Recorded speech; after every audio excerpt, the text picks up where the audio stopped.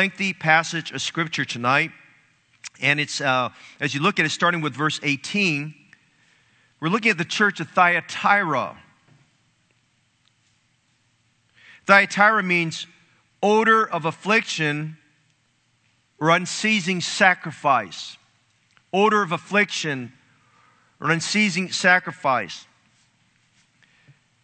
Thyatira pictures, or if you would, gives us an understanding of the dark ages of the church.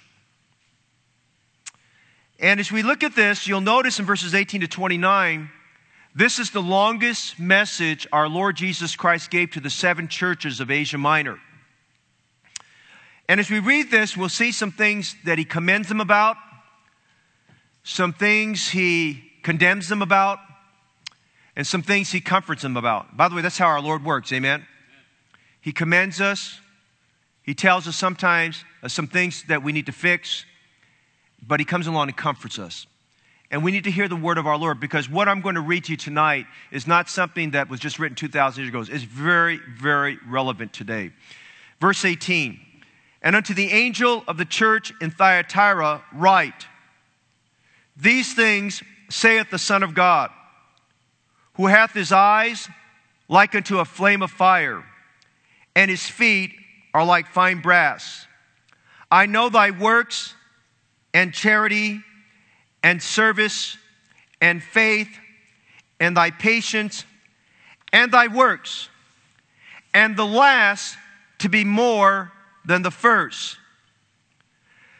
Notwithstanding, I have a few things against thee, because thou sufferest," you might want to write in your margin there, "tolerate, thou sufferest that woman Jezebel, which calleth herself a prophetess, to teach and to seduce my servants to commit fornication, and to eat things sacrificed unto idols.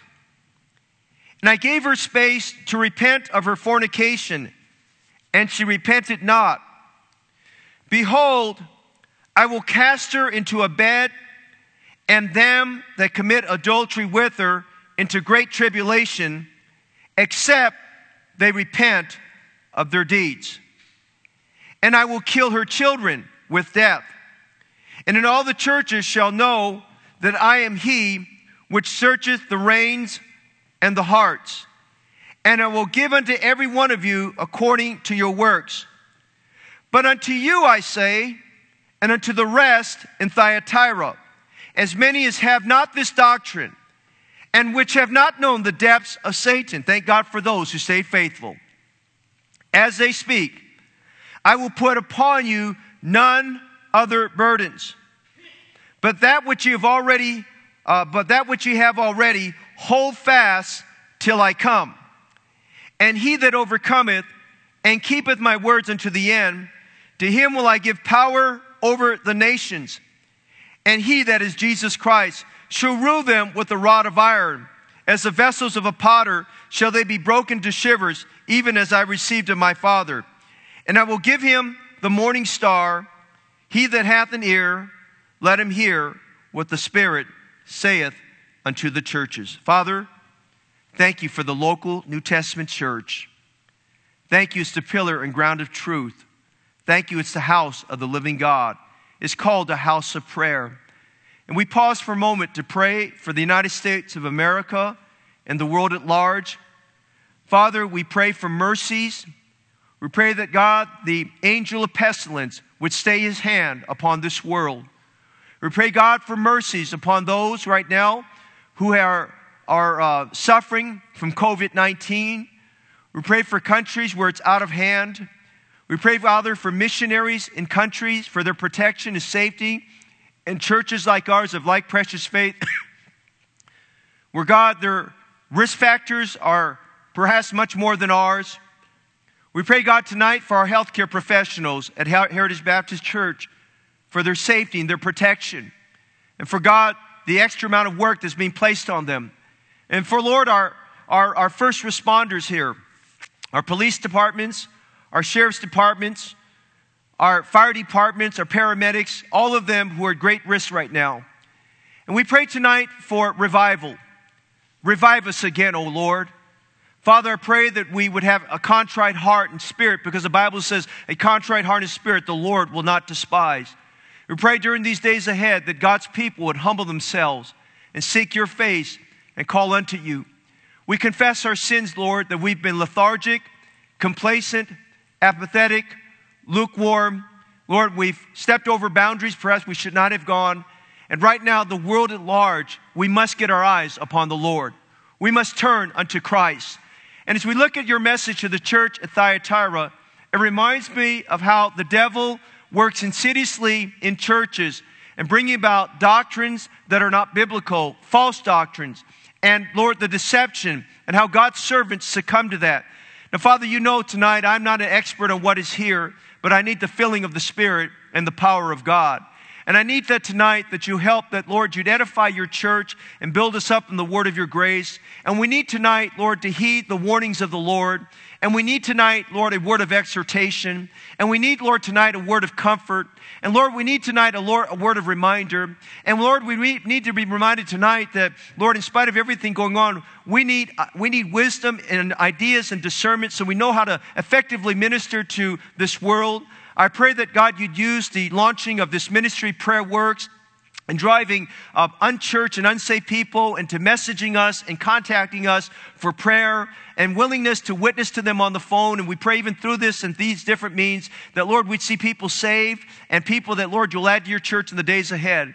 I'm praying, God, for every single person who has some kind of connection to Heritage Baptist Church, for their safety and protection. We pray for those, Lord, who are very, very frightened right now. And Lord, where fear has caused them great torment, that God, you deliver them and they not be afraid. And they'd realize, God, that your hand is upon us. Let your face shine upon this good church, I pray, and help us more than ever before to shine brightly for Jesus Christ. I pray now for this message that you breathe on me as you breathe life into Adam, and that the breath of God would breathe life into your people. And I pray for you'd revive us like as you breathe on those dry, dead old bones in the valley of dead bones. I pray, Father God, for a great revival and a stirring of our hearts. And now I pray that my thoughts would be your thoughts and my words your words. We pray these things of you, Lord, in Jesus' name. Amen. You may be seated. I want to start tonight with a Q&A. You got some notes in front of you. I want a Q&A, all right? I'm not going to ask you pop up or anything like that, but Q&A. Question number one. What does the word church mean? What does the word, and you can volunteer if you want. It's the only time I'm going to let you speak up from the platform, from the pew there. What does the word church mean? What else? I heard a good word. What's the word? Ecclesia. What's ecclesia mean? What kind of a called out assembly? Saved and good. All right. Are we local church or universal church? Okay, local church. Who thinks we're universal? Deacons, look for them. Okay. Who is the founder of the church? Who is the founder of the church? What verse do you give to support this? Matthew 16, 18. All right, my wife's been listening. Amen. What are the ordinances of the church? I didn't say who are the ornery of the church. I said what are the ordinances of the church? Baptism, what else? Okay, what kind of baptism? This? Immersion, okay. What's the requirement prior to baptism? Salvation. Amen, good, okay. Who are the officers of the church? Okay, good. Where do you find that in the Bible? Where do you find that in the Bible? 1 Timothy 3. 1 Timothy 3. And there's more than that, okay? What is the authority of a local church? What is the supreme authority of the local church? The Word of God. Our acrostic, Baptist, what's the first word? Bible. Bible is the final word of authority for our Christian living, okay? You're doing good. Can you name 3 distinctives of a Baptist church? Why don't you think with me, friend? Can you name 3 distinctives of a Baptist church? Well, we named one of them, Bible. What else? What else? What about the church? What is something essential about the church? Autonomy. Autonomy, okay? What else? Priesthood of the believer. Good. What else? Okay, what about the letter I? Individual soul liberty. Good. Okay. I ask you that because it's important as we look at these churches. Every one of these churches in Asia Minor had those distinctives. Every one of those churches are local churches. They had local church pastors. Now, let's look at this church at Thyatira just for time this evening, okay? The message of our Lord Jesus Christ to the church at Thyatira consists of 12 verses. It is the longest message Jesus Christ gave to all of those 7 churches, and we can see why as we'll get into it in a little bit here. The name Thyatira, as I said earlier, means odor of affliction or unceasing sacrifice. The city of Thyatira was founded by Alexander the Great 300 years before this actual message was given to them. 300 years before that. This church was about 40 miles southeast of Pergamus. I should have done a map for you today. Of that provincial area, Pergamus was the capital. Remember, we saw Pergamus last time. Pergamus was the capital. Now, when enemies came to attack a place, they always wanted the capital because they wanted to take the capital. Thyatira was a city you had to pass through in order to get to Pergamus. Thyatira, many, many times, was the first city of attack. And if you look at the history, the architectural history of this city, it was a city that was broken down and rebuilt, because that was the first city of attack many, many times.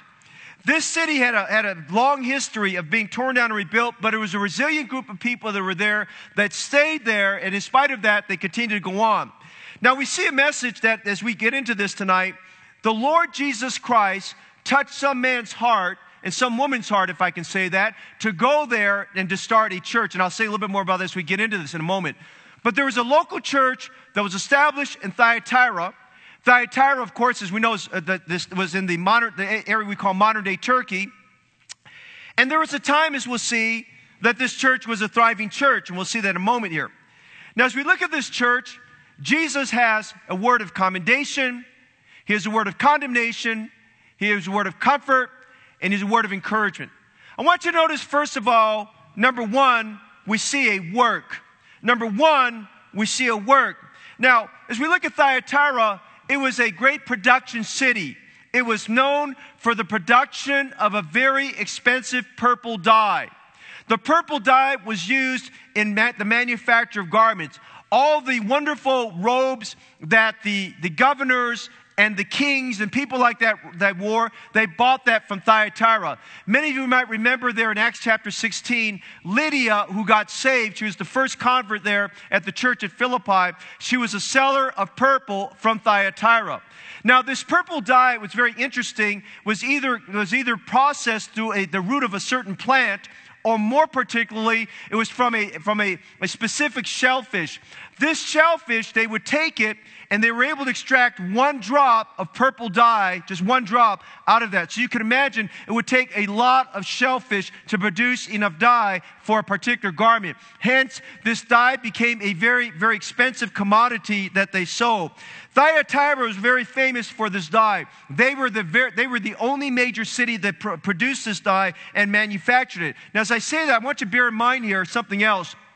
This became a very important commodity, and there were trade guilds in that city, and this was one of their important processing or manufacturing guilds.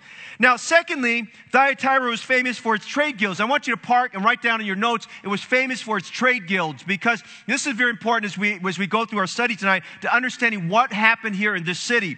These trade guilds had very strong influence on the decision of the city. And I guess the best analogy I can give you, if you can look at the modern day unions and the influence they have on different facets of our society. The trade guilds were very, very similar to that. These trade guilds, in fact, as we read this, notice as we go through this chapter, notice some of the things that the Lord wants us to see. He gives us, in verse 18, for example, he gives us description of our Lord Jesus Christ, that his feet are like fine brass. And most likely, there was the brass smith guild that was in the city. Or you look later on, he talks about in verse 27, he shall rule them with a rod of iron. There were probably ironsmith foundries that were there and trade guilds for them. And he talks about the vessels of a potter and broken pieces of pottery. And most likely there was a pottery guild there. And of course, as we know, we have a manufacturing or clothing, or if you would, a textile guild that was there in that city there. So this city was very famous for its guilds, for these trade guilds were there. And we'll say more about that, but you need to park on that for just a moment. Thyatira was also famous for occult worship. And there was a temple dedicated to fortune telling there. They had a sorceress who ruled that temple, whose name was Semboth. Now that's important to understand, because this sorceress, all that they knew in that city as far as sorcery and any kind of worship, and you might just call it and lump it with idolatry worship, they saw it as something being led by, it had female leadership, it had woman leadership in this. And you look up in your history, this woman by the name of Semboth was very, very famous in her day as being the sorceress who led the worship there.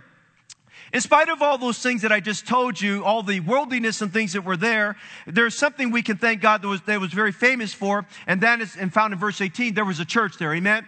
Now, I don't know about you, but I'm kind of at the place in life, I've been there for a long time, probably why I'm in the ministry, that when I look at cities, I always ask the first question comes to my mind is there a thriving church there? Is there an independent, fundamental, Bible-believing, Bible-preaching, hellfire damnation, soul-winning preaching church there, amen? I'm always concerned and interested, is there a church there? And what kind of church is there? And I love to hear about these reports, and I love to hear about churches sprouting up. I'm thankful it is a church that we've had for many years now. We've had opportunity to partner with Southwest Baptist Church and Heartland Baptist Bible College during their church planners conference every January, and we send several $1,000s to help church planners. And it's just encouraging to our hearts that we get reports back from maybe a church that got $500 or $1,000 from us, or someone we've taken on for support for about 1 year, where these churches are sprouting up and doing great works of God. And I think of over the New York area, I've been praying for several of the churches there, but I think about the Montoro family and Brother Pete Montoro, who started a church there back in 1990, and now his son's pastoring a church, and there's several other churches they've started throughout New York there, and it's just exciting for us to see those kind of things happen there. But it's an exciting thing to know that in spite of all the things going on there, that God put on somebody's heart there to start a church. Very likely it could be that Lydia had something to do with that Lydia went back to Thyatira and she told people about her salvation in Jesus Christ. Most likely, I think, in Acts chapter 18, I believe that perhaps of the men that went out from Ephesus and that spread the word of God throughout all of Asia Minor, I'm sure there was probably a man at that time, and maybe that man got connected. Paul connected that man with Lydia because she was a well-to-do woman. She was a businesswoman who was the one to open her house up for the church to meet at in Philippi, and she may have provided the meeting place at the time. Again, I'm giving you conjecture. We don't really have any facts about to support that, but most likely there was something there. And it's very interesting that there was a woman that was involved that helped with the founding of the church, because I'm certain she was burdened for her city and loved her city and wanted to do something about that. And we're thankful that this woman went there to do something for the Lord Jesus Christ. Now, I say all that to say this as we look at point number 1. The church at Thyatira was a work of God. Not just a work, but praise God, it was a work of God. Notice in verse 19, we see their service. Jesus said this, I know thy works. This was a church that was a busy church. The word works is the word ergon. We get our word ergonomic from that. Ergonomic and ergon means hardworking, repetitive motion, working hard.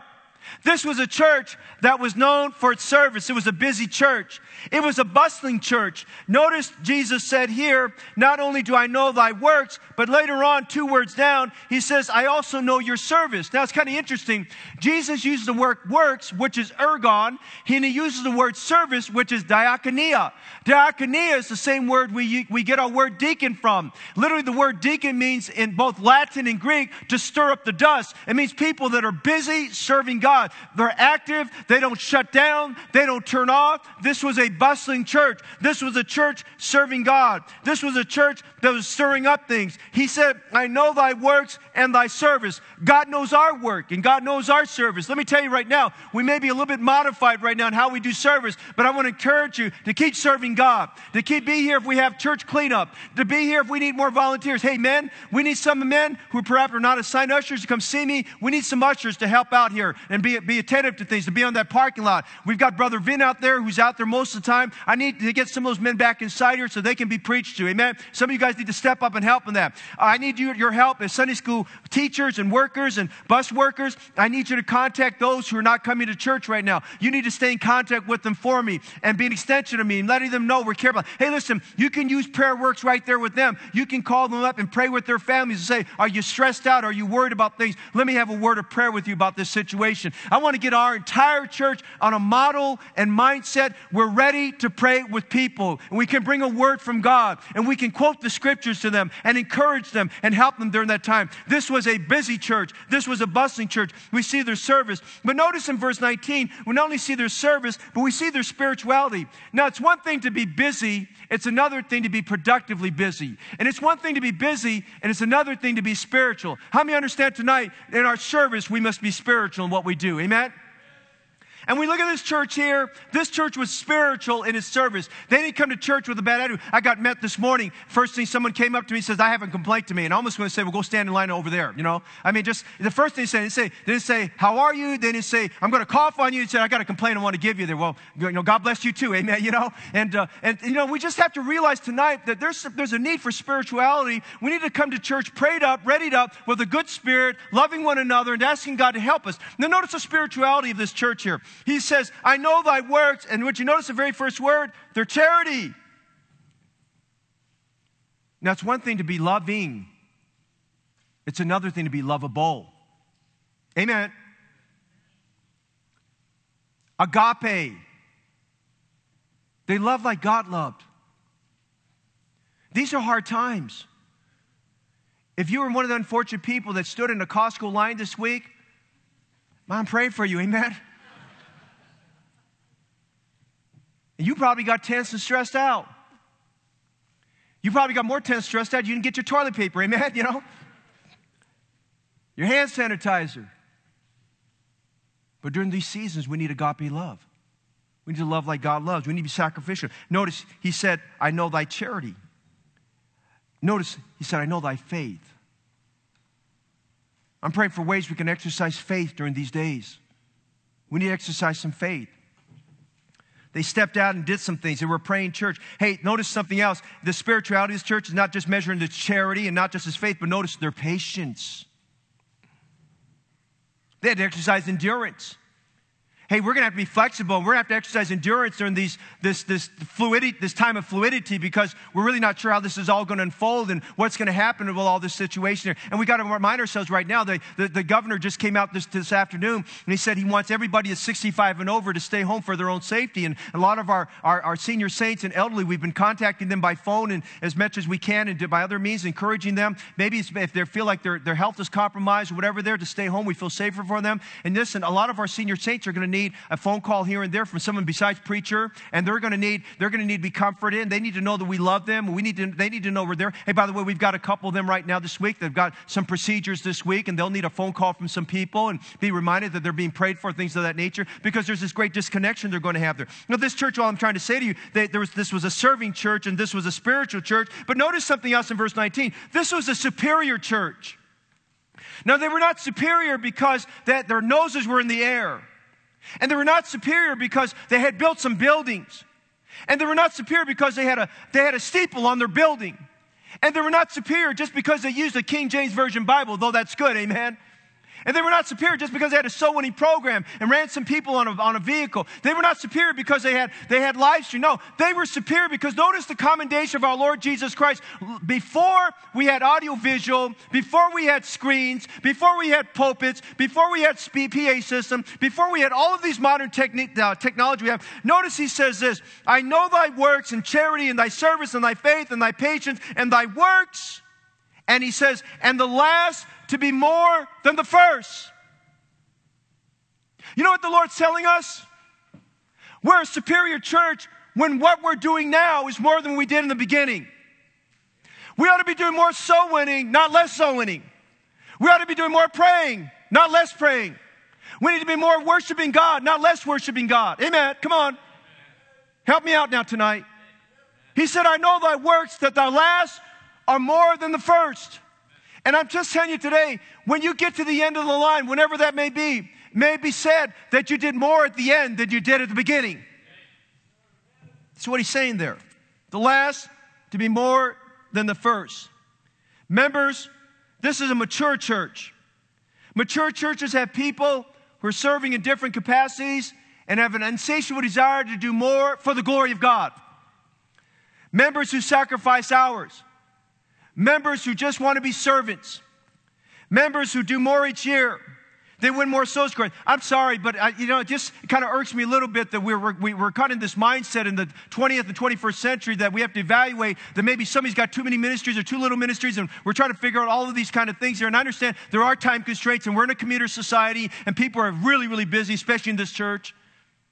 But may I say tonight that during these days ahead, we need to evaluate our effectiveness in doing more for Jesus Christ. We're not just punching in and punching out and doing our thing. We need to be effective. We need to do more. We need to realize we need to be productive. We're not really doing much if we're not productive for God. God wants to do more than the first. So number one, we see a work. There's a work of God. Aren't you glad about that tonight? Amen? But notice number two, we see a woman. Verses 20, 21.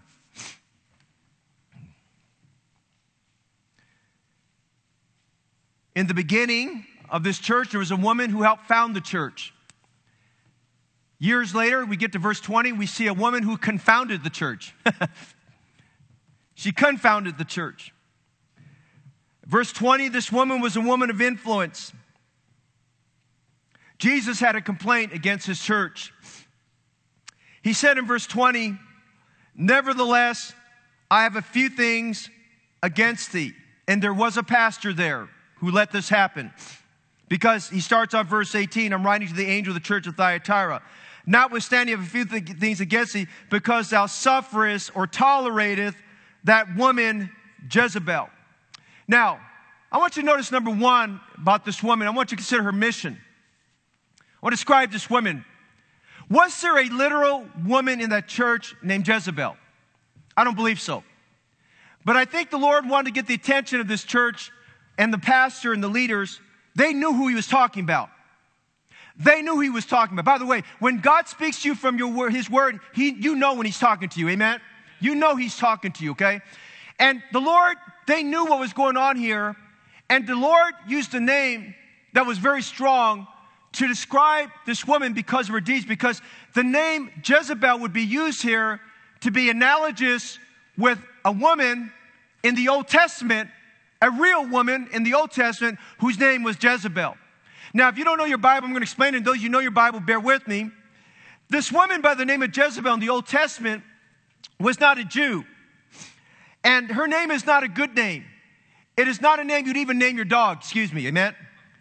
It is not a good name. You would not give that name to your daughter, believe me, amen? And Jezebel is associated with evil. Everywhere you find her, she's associated with evil, okay? Now, in the Old Testament, she's introduced to us in 1 Kings chapter 16. She is from the nation of Zidon. Her father is the king. She is the king's daughter.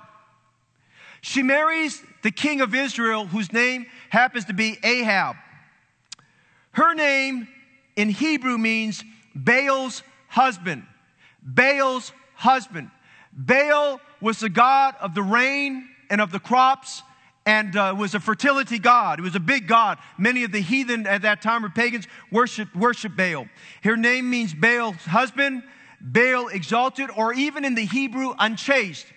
Interestingly, I looked up her name here in the New Testament Greek, and in Greek her name means chaste. She completely fooled everybody. In other words, she presented herself as a godly woman, but she was not a godly woman. She was not chaste at all. Chaste implies pure and moral and godly and holy. She was none of that there. And this woman Jezebel in the Old Testament, if you know your Bible about her, she married a weak and sinful king already.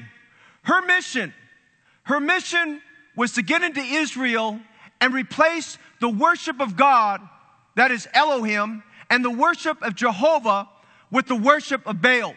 She made it a law that God would be eliminated, that God's name would be eliminated. That's why when you read 1 Kings 16, when Elijah comes to her, it's kind of a slap in her face because his very name means Jehovah is God. He meant Elijah, Jehovah is God. And it was kind of a slap in her face. He says, as the Lord my God liveth, because she basically put a law into place. God is dead. She's the one that instigated that whole, that wrongful theology of saying God is dead. And so Elijah stood before her and said, well, as long as the Lord my God liveth, he said, there shall be no rain in heaven. So basically Elijah came and he insulted her by his name. He insulted her by the message from God. He insulted her by the fact of saying God was dead. And he insulted her by saying, your God is dead because my God is going to stop the rain. You pray for your God to send rain. Our God's going to stop the rain. Our God's going to affect your crops. Our God's going to affect your worship. Our God's going to affect, and by the way, we see something happening right now just like that. Amen? Her mission was to terrorize that nation. She was an immoral woman. I believe that. She brought in 800 plus priests of Baal. She brought in a whole different form of worship. Her worship, Baal worship, was just like a lot of the pagan worship of the day. It included the fertility cults, which carried over now, as we know, into the New Testament. The fertility cults were basically, they did their sacrifices and worships, but they had these temple prostitutes and things of that nature, just a lot of bad immoral things that went down. Jezebel hunted down and killed or imprisoned the prophets of God. We know that. She threatened to kill the prophet Elijah. She was such a wicked woman that she indulged the immature behavior and desires of her husband, King Ahab. And she had Naboth killed to steal his property. She stole his property. And of course, God sent Elijah to her right when that happened. And as soon as King Ahab saw him, he says, are you the one who troubles Israel? He says, no, you're the one who troubled Israel. And if you ever get a chance, listen to the sermon preached by R.G. Lee, Payday Someday, because it deals with this whole matter with Jezebel and how God caught up with her on things of that nature there. But this woman's mission, all I want to say tonight, that she was mean and she was nasty, she was evil, she was a usurper, she was a thief, and her mission was to disrupt marriages and the worship of God and to pollute Israel. Her mission was to replace God and replace the doctrine of God with Baal worship. Now we see her mission there. We go back now over here to the New Testament. And we find a woman here that we're told, notice in verse 20 here, he says, this woman Jezebel, so we know it's a literal woman that's in that church, and God calls her, the Lord calls her Jezebel, so we might understand just the ungodliness she brought in. And she calls herself a prophetess. Now, number one, we see her mission. Number two, would you notice her mayhem? This woman brings mayhem into the church. She brings a mess. She's there to change that church. She's a woman preacher. She's a prophetess. She's a woman that usurped the authority of the local church pastor. She's a woman who most likely usurped the authority and responsibility and the leadership of her husband. The Bible says in verse 20, thou, notwithstanding, have a few things against thee, because thou sufferest that woman Jezebel, which calleth herself a prophetess, to teach and to seduce my servants. And I want you to underline that her methodology is a prophetess. She was very articulate as a speaker. She was a very good speaker. In fact, I think she was the best speaker in that church. And there are women that are excellent speakers. I want to take nothing away from that. She was an articulate speaker.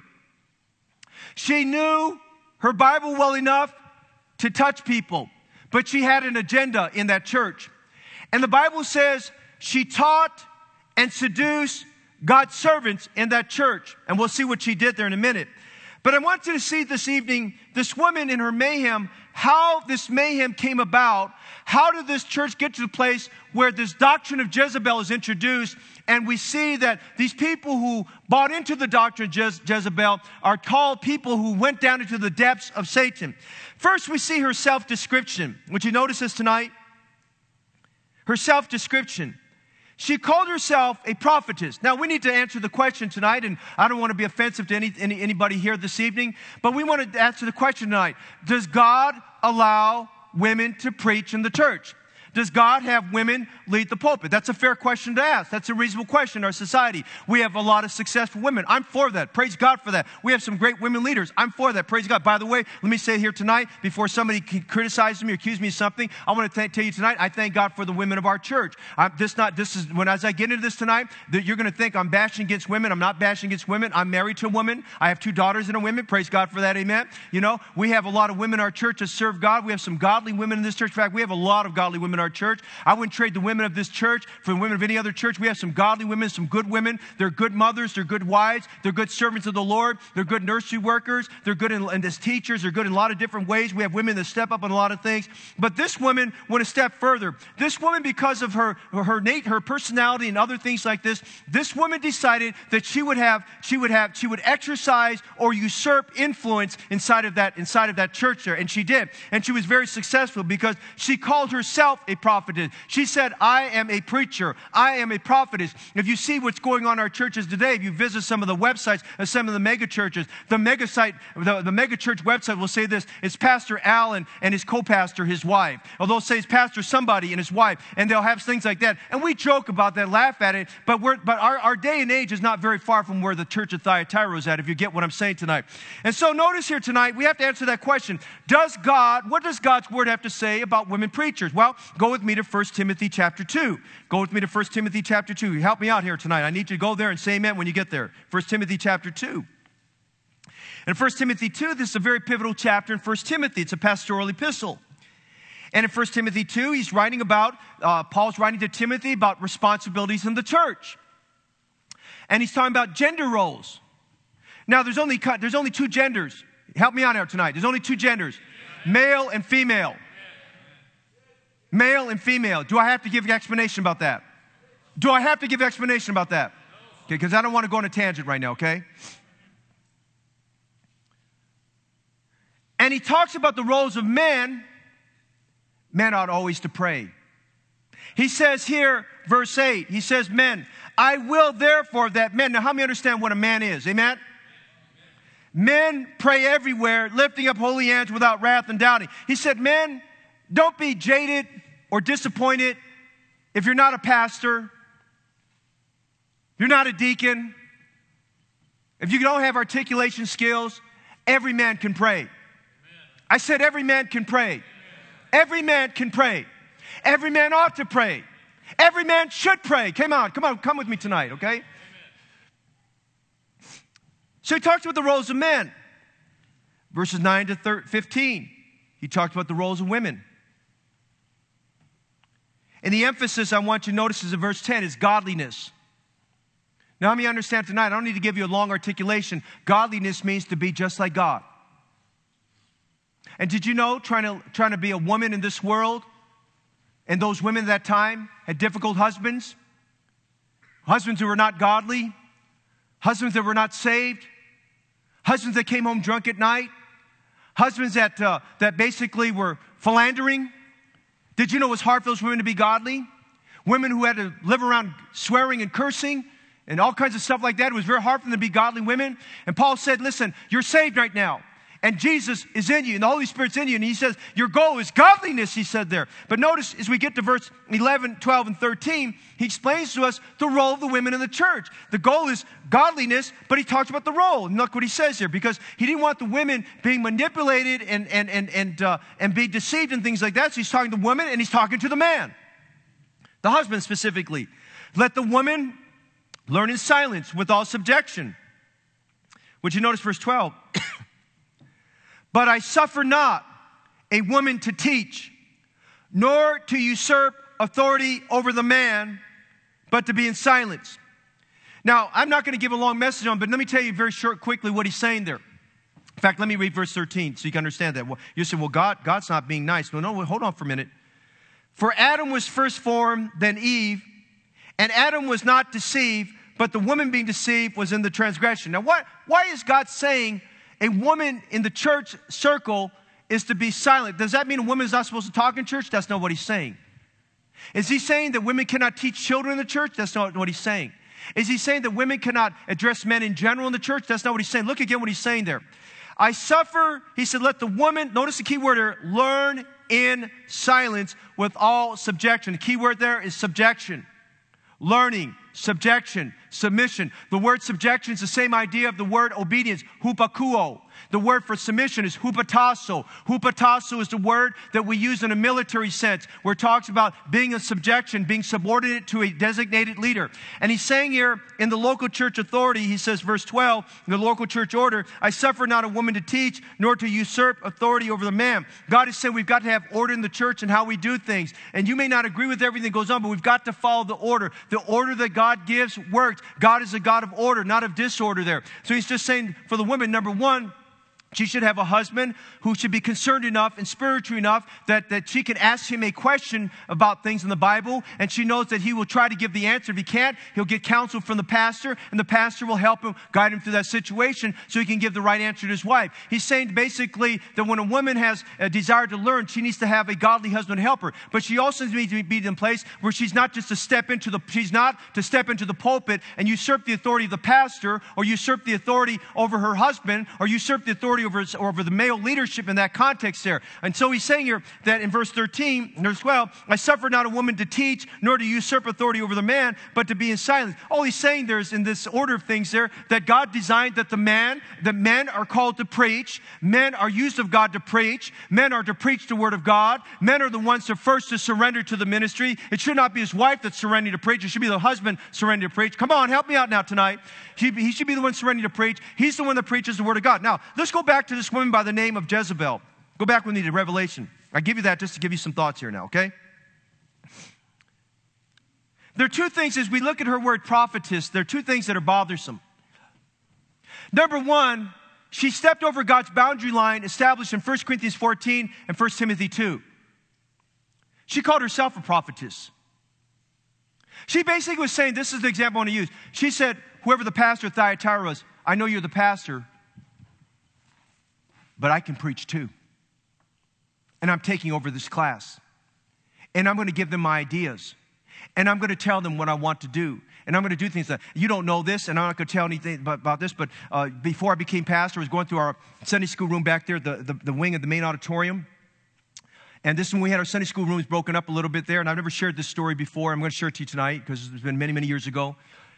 And I saw some material there that was in a girl's Sunday school class. It was taught by a woman, no longer in this church.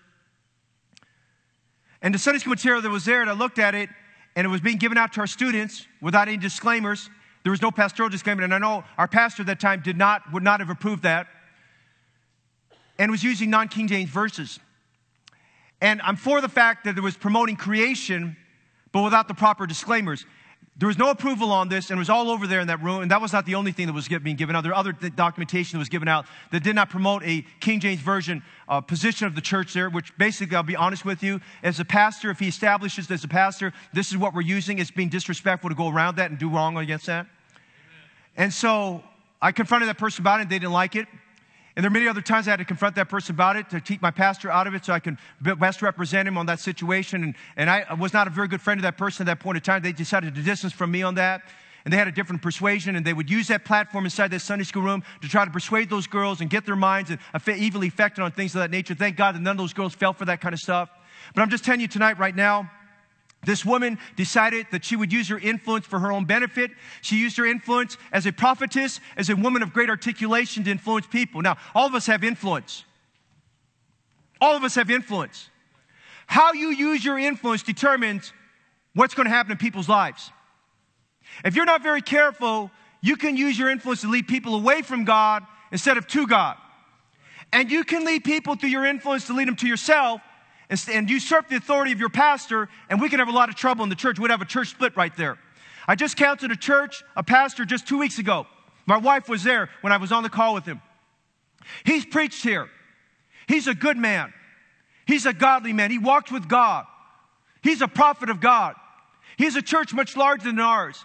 And he said, Brother Faw, I need to call you about two things. I need you on a conference call for something, and I need you here for something else. I need to get counsel because I'm meeting up with this. Did you hear about it? He told me about the man on his staff that was doing some things and some things going on there. And basically, some things went on. This man had been using his influence as a paid staff member, as a man who had a Sunday school class and other capacities, basically going around and using the church credit card, taking people out for lunches and dinners like that, and influencing those people. And he said, Pastor Faw, I need your help. What would you do in this situation? And he described it, and I asked him a lot of questions. I spent 30 minutes asking him a lot of questions, what was going on, so I could get all the facts together. And basically, I told that preacher, I said, you've got a problem on your hands. And I said, I'll pray for you that God will give wisdom, discernment. This is what I would do, but I'm not there, and I don't understand everything going on. I don't know the intricacies of all your church and your people. So I said, I'm a little bit of a disadvantage of, but this is what I would do based on that set of circumstances. But that doesn't mean you should do that. And I'm just saying tonight, we need to be very, very careful that when we get crossways and we don't agree with something, and by the way, a COVID-19 virus situation, we're not going to agree on everything that's going on here. And you might get crossways, and you might decide that you've got a different idea, and I'm for your ideas and things like that, but we have to come to a time when we say we're going to have church, we're going to have church. If you decide you don't want to come, I respect that decision, but I want you to understand tonight, we're not going to be divisive on issues pertaining to the things of God.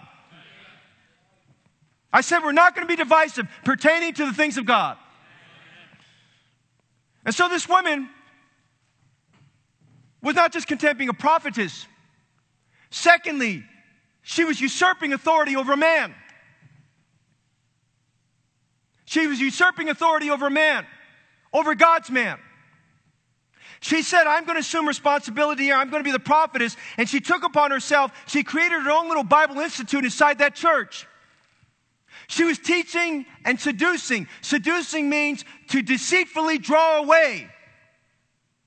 She was seducing naive, unlearned, ungrounded men in the scriptures to follow her ways in her winsome, persuasive ways. So in her self-description, she was a prophetess. But notice, secondly, her sinful doctrine. We're still under her mission right now. Or excuse me, her mayhem. Notice again, two things she seduced the servants of God to do. She seduced the servants of God to commit fornication. Now, I've read a lot of things on this, and there's divided thought on this. You could believe literally that she was leading them into immorality, and I believe she did. Because Jezebel did that. That's why this woman's called Jezebel. Those priests that were on Jezebel's payroll, they were fornicators. They were immoral men. And this woman, I do believe that she was doing that. There's some that believe and say that this is an illusion. This is an image that's speaking about basically that she led them into worldly behavior. I believe that too. I think she did more than that because this church had a lot of corruption in it, as we'll see in a minute. And then she led them to eat things sacrificed to idols, which you'll scratch your head and say, wait a minute. Paul said in 1 Corinthians 8 under Christian liberty that it's not wrong to eat it unless it weakens the conscience of somebody else. And we understand that, but there's a principle here. Remember I said earlier that one of the things Thyatira was famous for were the trade guilds. Remember that? It was famous for the trade guilds. And I mentioned about 3 or 4 trade guilds that were there. Now, the big thing that happened in Thyatira were these trade guilds. All the men who worked and had a job had to be part of a trade guild. Pottery trade guilds, ironsmiths, brass-smiths, you name it, textile, mercantile, okay, all of those trade guilds, fishing guild, whatever it is, whatever the businesses were there in Thyatira, every man, I'm talking about man now, every man belonged to a trade guild.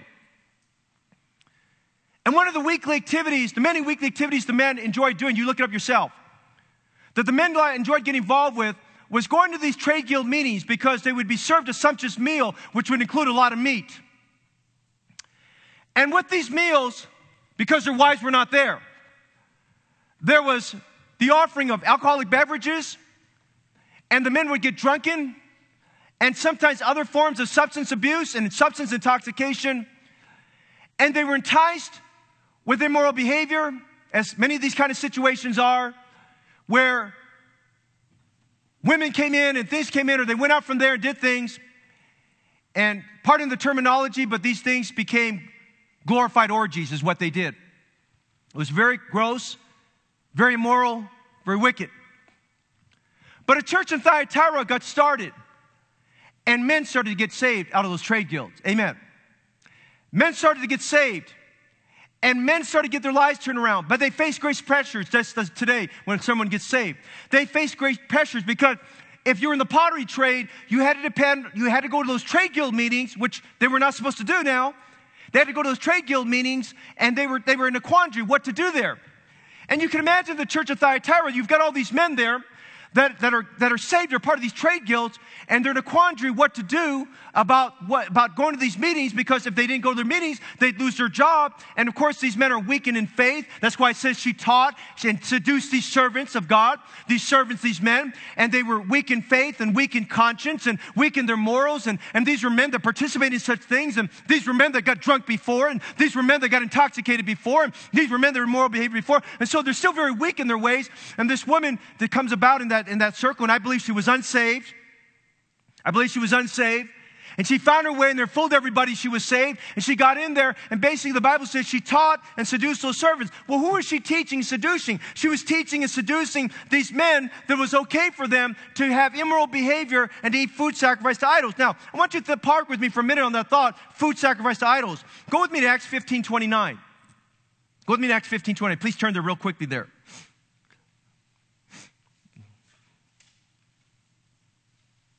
I'm going somewhere with this. I'm almost there.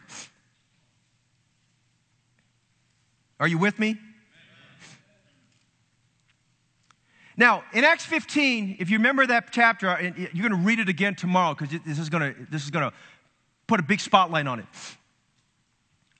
Paul and Barnabas have gone to Jerusalem to speak to the apostles about Gentiles getting saved. Remember that? This was a big conference there.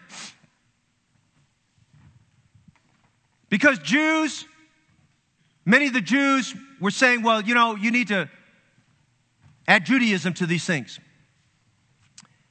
And in Acts 15:29, here's James what the other apostles said. This is the second time they said it, but notice that verse. Would you notice? He says, now, Paul, when you go back, you tell these Gentiles who got saved out of paganism, you tell them, verse 29, that you abstain from meats offered to idols and from blood and from things strangled and from fornication. Now, wait a minute. What's he saying there? In those days, the apostles knew, and Paul knew, these men were weak, and these men were susceptible to temptation. And you'll notice in verse 29 here, these are not separate items. These are things all interconnected to each other. He says, now when you go back and tell those men that they are to abstain from meats offered to idols, and from eating blood, and from things that are strangled, and from fornication. That all went together because these men, if they were in trade guilds or they were worshiping paganism, they were involved with all those things here. Now watch what happens here, okay? These men in these trade guilds get saved. They're in the church of Thyatira. The preacher gets up and preaches about a sanctified life. He says, now the grace of God saved you from all your sin. And that's the key word I want to give you tonight, the key phrase, the grace of God. The grace of God has saved you from your sins. And you need to trust God's grace. And you read Romans chapter 6 for this, because grace, where sin abounds, grace much more did abound. He says, now you trust God's grace to help you to stay sanctified and set apart from those things.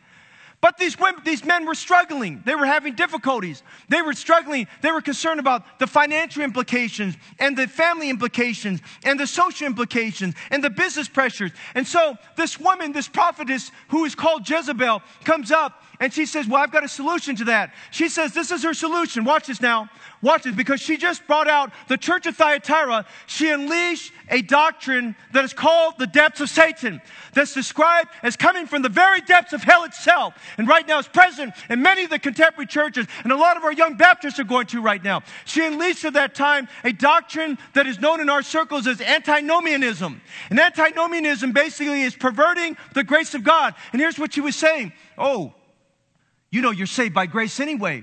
And so you're saved by grace, and we realize you sin. Guess what? You're saved by grace. It's okay for you. You can go back to that sinful lifestyle. It's okay. You can cheat on your wife every now and then. It's okay. You can get drunken over here. And it's okay. You can eat these meats offered to idols. I know what that old fuddy-duddy Paul told you. Paul told you from James that you're not supposed to eat meats offered to idols. And he said you're not supposed to. And by the way, let me just say this. The reason why there was a lot of meat served at those places, those men at those guilds, those men would save a portion of the meat, and they would go back home and they would offer that meat back to their idol. And so for a lot of those men, just like a lot of people we deal with, it took them a little bit of time to get their idol shells removed there. And so they still have idol shells, or maybe they had a wife that wasn't saved and they would put back an idol shell. So they would keep a little bit of that meat to bring it back and offer that meat to the idols, just as idol worshipers do today. And so this woman, this prophetess, Jezebel, comes and she says, listen, it's okay if you're under the grace of God. And she was teaching this in their classes and from a platform there. If you're under the grace of God, it's okay for you to sin. It's okay for you to go back into that lifestyle there. And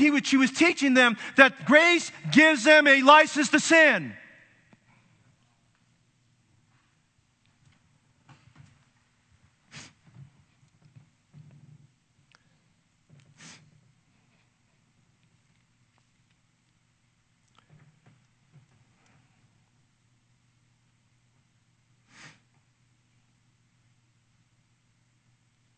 She said, if you're saved, you're going to heaven anyway. Your sins are forgiven. No problem with the pagan lifestyle. Look at it again. Thou sufferest that woman Jezebel. That means they were in acceptance. That means they tolerated. Hey, we live in the age of toleration. Amen? Toleration. You need to tolerate people. You're a hate monger if you don't tolerate. I'm sorry, I tolerate what God tolerates. Amen. And so, notice verse 20. She deceived and drew away God's servants to commit fornication.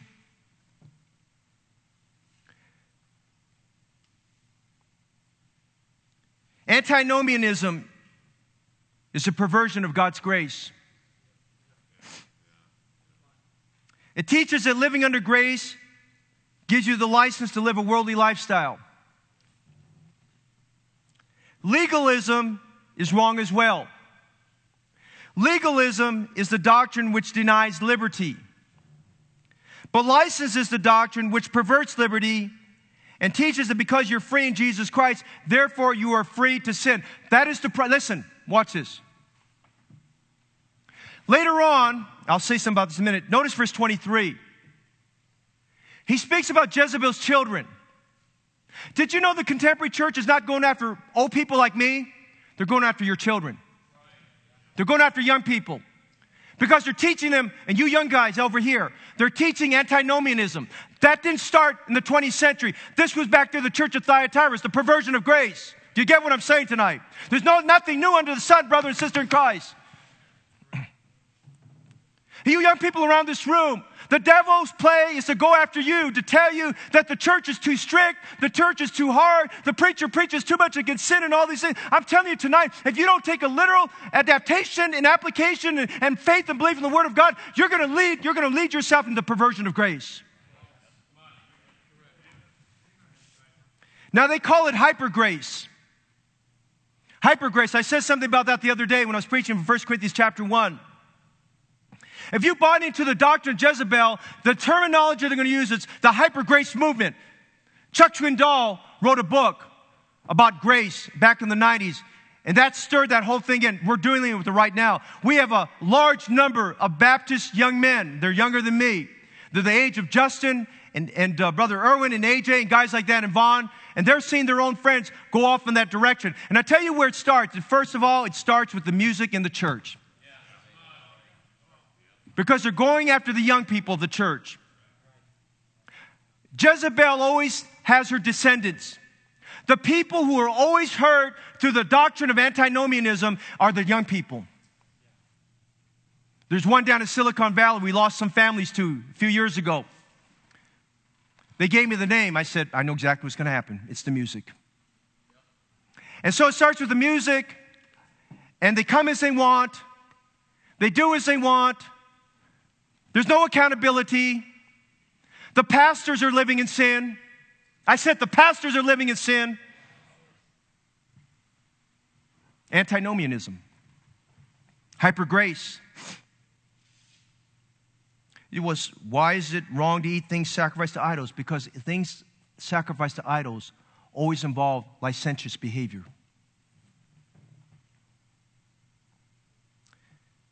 Today, we idolize our careers, our success, and our money. On a lighter way, you could say that the fornication here was friendship with the world. God calls it the depths of Satan. It's a doctrine right out of hell. And here's the problem. A person makes a profession of faith in Jesus Christ, but they want to hold on to the pornography. They want to hold on to immoral behavior. They want to hold on to drunkenness and swearing and cursing and all those things. You can't hold on to both. You can't serve God and you can't serve God and the devil. It's either one or the other. You got to decide today. That's why Elijah stood before the prophets of Baal. Choose you this. He said to them, "Now who are you going to serve today? If God be God, follow Him. Who are you going to serve today?" And the infiltration was very invasive. Look at again verse 20.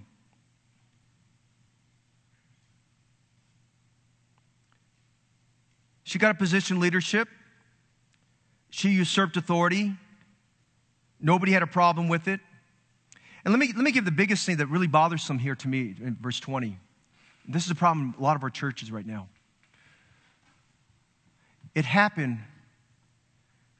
because of ignorance about the holiness of God.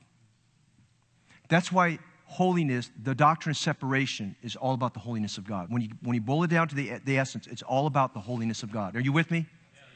You with me tonight? You don't need me to give you a 2-hour message on holiness. Holiness is what God is. That's all it is.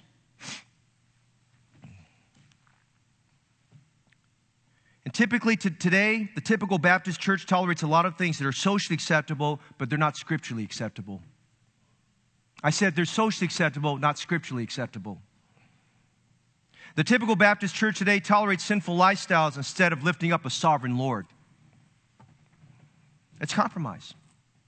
It's compromise. The doctrine of Jezebel. Thirdly, would you notice the warning? Are you with me? I can end tonight if you want to go. Who wants to go home? I'll end right now. You want to go home?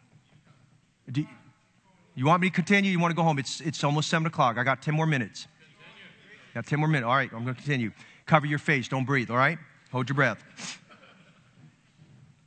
Thirdly, a warning. Verse 23. Verse 21, excuse me. First of all, we see the Lord's patience. And even with the Jezebel there, aren't you glad for the mercies of God? He said, I gave her space to repent. And that's kind of interesting. He gave her space of grace, even though she perverted grace. Amen?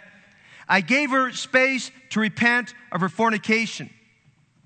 I gave her space. By the way, God gives you and me space to repent of our sins. I'm thankful for that. But she repented not. Secondly, we see the Lord's punishment, verses 22 to 23. Quickly, the Lord gives 3 I wills. 22, I will cast her into a bed, and them that commit adultery with her. I said she was immoral. And I will cast them into great tribulation, except they repent of their deeds. There are many who believe in this passage, and I hold the same. This woman was not saved. She needed to repent. And those who said they were saved, but stayed in their same lifestyles, I don't believe they were saved either. And he said here, verse 22, he's using an image that was very, very colorful, imaginative. I will cast them into a bed, and all of them into great tribulation. There's trouble ahead. There's trouble ahead. If you tolerate that, listen, all those churches that are practicing hyper grace, they lost the authority of God on them. They don't have the authority of God. They could talk about all the souls being saved and the big crowds and all that. I don't even pay attention to that. And they'll get their name in some church growth magazine. I don't even care about that. They do not have the authority of God upon their lives. No way. No way. No way. Andy Stanley, he does not have God's authority on that church. No way. That man is a heretic. He's a heretic. You go look it up, okay? The stuff he advocates, he's a heretic, okay? And I'm just telling you right now, you look at that stuff, And the Bible says, I will cast them into great tribulation. Secondly, I will kill their children.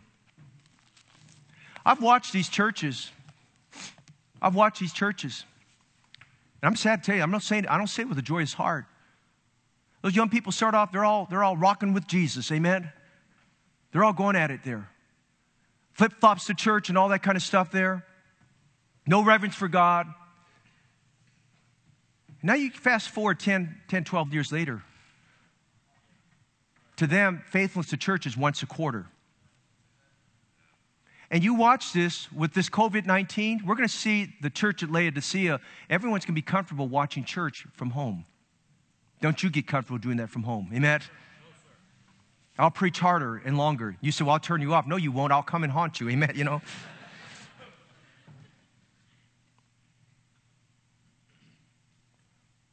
I will kill their children with death. They're spiritually dead. He gives a third I will. Verse 23. And I will kill their children with death, and all the churches shall know. He said, all the churches shall know that I am he which searcheth the reins of the hearts. Hey, he said that in verse 18. He said, I've got eyes like a flame of fire. Hey, God sees everything. He sees everything. He searches everything. He's searching our hearts right now.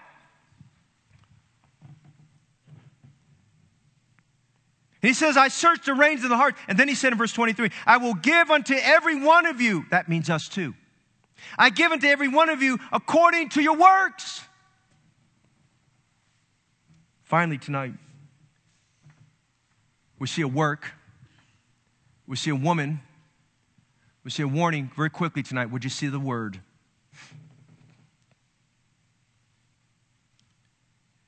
What you notice in this passage, Jesus is at the beginning of the message, the one who sees all things, the one who's judged. Whenever you see the word brass, brass is a picture of judgment. Like Samson had fetters of brass. He was judged. He was chastened for his sin. He's in the middle of the message. He makes it very clear. He's against the perversion of grace. He's against hyper grace, antinomianism. He's against the liberal church. He's against worldly Christians. I'm just telling you what the Lord says, amen? But he's also at the end of the message. That's why the authority of a local church is the Word of God. He's not just at the front end, he's all throughout all of it. He's with us right now in this COVID-19 crisis. And he'll be with us when the rapture comes. And so at the end, our Lord gives us a word. Quickly, verse 24, write this down. He gives us a word of comfort. But unto you I say, thank God he's speaking to me and you, and unto the rest in Thyatira, as many as have not this doctrine. Aren't you glad there were some who didn't buy into that? Aren't you glad there were some people down there that said there's something wrong with this doctrine?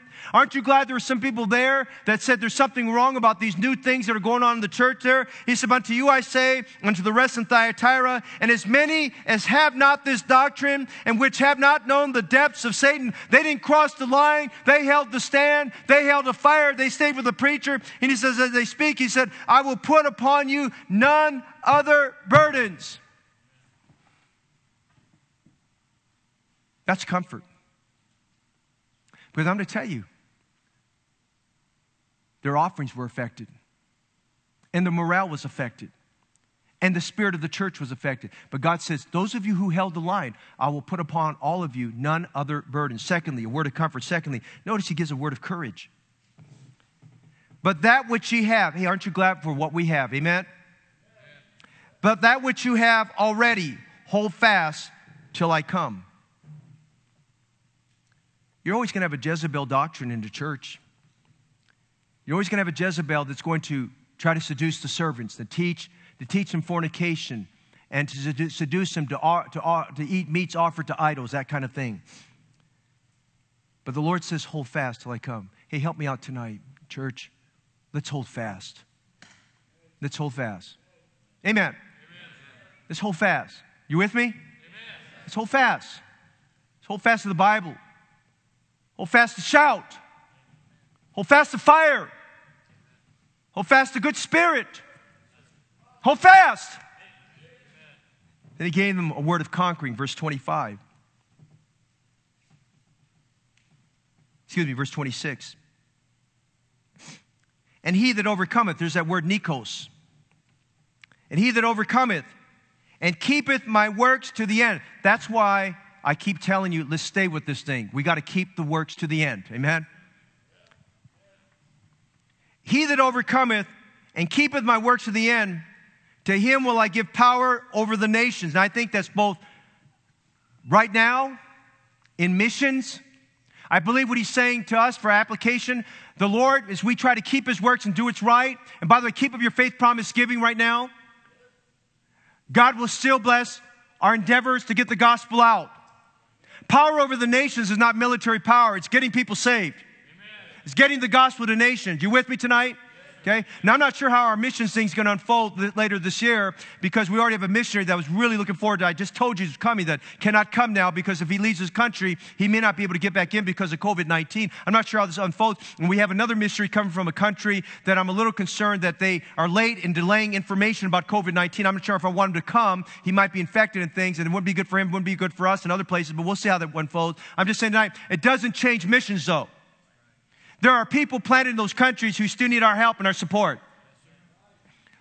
But he's also talking millennial.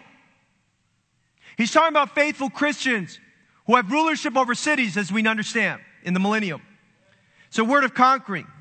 Then finally tonight, a word of closeness. Look at verses 26 and 27, 28.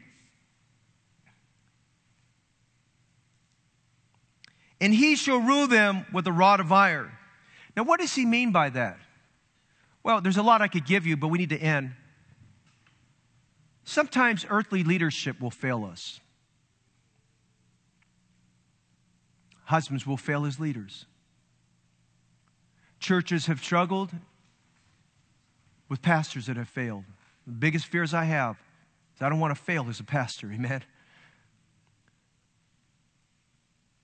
Men will fail. Jesus never fails. Verse 26, he had to get their eyes back on the Lord. He shall rule them with a rod of iron. As the vessels of a potter shall they be broken to shivers, even as I received of my Father. Now, what's he saying here? Number one, Jesus Christ is our hope. He said, let God deal with these yahoos there. Let God deal with that situation. And then he said, verse 28, and we're done, I will give him the morning star. There's so much I could say about that, but I just want to say this tonight. When I get to Isaiah 14, I'll say more about the morning star and a little bit there because in the modern day perverted versions of the Bible, they basically call Lucifer the morning star. Jesus Christ is the only morning star. He's the bright and morning star. Jesus Christ is the light of the world. The devil is a false light. He is darkness. And so what does he say? What does he mean? I will give him the morning star. What's he mean by that? I will give him the morning star. I'm going to close with this word of encouragement. Jesus said, you've always had me and you still have all of me. I give you all of me. I give you all of me. He says, in the midst of turmoil and discouragement and hurt and confusion and lack of leadership, you have me. It's a word of closeness. You have me. And I want to end tonight. You may not have the COVID-19, praise God, and you might lose your job tomorrow, but you have Jesus. Amen. You have Jesus. Amen. He said, I will give him the morning star. You've got him. There's light on the horizon. The darker the night, the brighter the light. Amen. Amen. You don't have to be discouraged. Be concerned, but don't be obsessed. Be informed, but you've got the morning star. Don't forget when you leave tonight, he said, I will give him the morning star. I'll give you all of me. You've always had all of him. He had to remind us, we still have all of him tonight. Amen? And so tonight, what do we pray for? Purity of doctrine. A holy church. A fervent church. A missions-minded church. A soul-winning church. A praying church. A loving church. God's church. We have all of him. And Peter put it this way, let the day star arise in your hearts. That's our Lord. Would you love him tonight? Don't be a Jezebel. I'm talking men too. Don't be someone that comes in with some crazy doctrine there. And you guys help me hold the fort here. Hold fast that which you have already till I come, he said. Let's stay by the stuff. Tonight, would you assemble around the auditorium and let's pray for revival. Let's pray for the holiness of God to come down, the fire of God to come down. I really didn't know how this message was going to unfold tonight. I really didn't understand. I put my notes together. I really didn't know how it's going to come out, but I pray it was understandable to you tonight. The doctrine of Jezebel, the depths of Satan. But Jesus said, I will give him the morning star.